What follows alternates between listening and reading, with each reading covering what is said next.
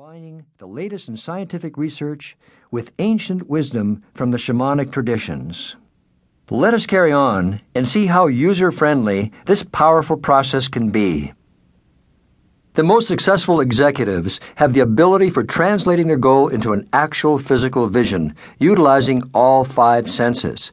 The more adept visualizers claimed that the greater the detail, the quicker and more likely the attainment of their vision.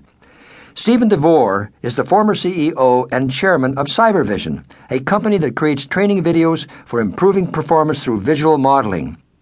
In a collaborative study with researchers from the MBA programs at Harvard, Yale, and Stanford, DeVore pointed out that the most common characteristic of chief officers of major U.S. corporations was, and I quote, "These people knew what they wanted out of life. They could see it, taste it, smell it, and imagine the sounds and feelings associated with their goals. They actually believed they had it and behaved as if they had it before achieving their dream. This sharp sensory vision became one of the most powerful driving forces in their lives." James Hickman, a sports psychologist at the Washington Research Center in San Francisco, calls visualization the most widely applied mental tool in modern sports. This certainly matches my own experience as sports psychologist for Team Canada and other professional teams such as the Edmonton Oilers and Vancouver Canucks. However, I would go even further and state that the most common trait of all high-performance persons and superachievers is that they have developed the uncommon ability to see or sense what they want in life in 3D well before they achieve it. There's no end to modern-day examples of achieving goals through visualization. In his classic self-help book, Psycho-Cybernetics, Dr. Maxwell Maltz described how Conrad Hilton created mental pictures of himself owning a hotel before he acquired his first one. James Hickman reported that when Bruce Jenner was preparing for his 1976 Olympic decathlon, for which he won the gold medal, he would train by doing a mental workout with a hurdle in his living room each evening after dinner. These mental movies and rehearsals became so ingrained into his subconscious that the visualizations continued during sleep, and his wife could always tell which event he was imaging by the way his body moved and angled while dreaming.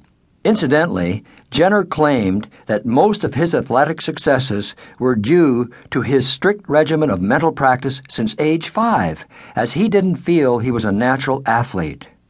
Similarly, John Townsend used mental movies to increase his income. He'd been fluctuating between $18,000 and $27,000 a year, working in various sales jobs.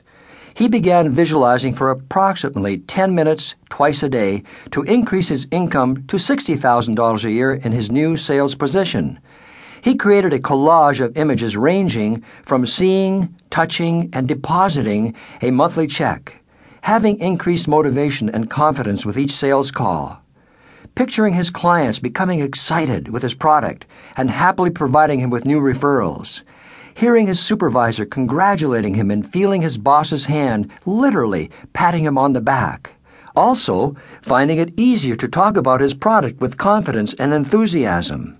His greatest challenge was hearing himself make cold calls, which he used to avoid at every opportunity, and succeeding in obtaining the interview with his client and, of course, closing the sale.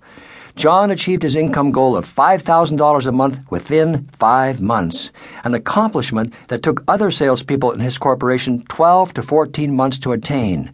His comment was that he could hardly wait to sit down and create his dreams.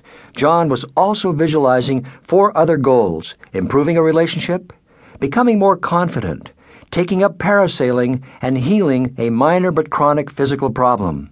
He felt the greatest impact that visualization had in his life was providing him with a greater sense of control.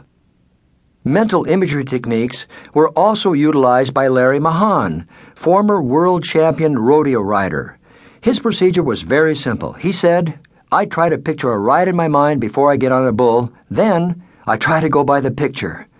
Corporate leaders such as Andrew Carnegie and Ray Kroc, the founder of McDonald's, both described in their biographies how the extensive use of imagery helped them immensely in achieving their goals. Even Napoleon practiced his role as a military strategist by visualizing imaginary battles and mentally creating maps and plans years before he had his first command.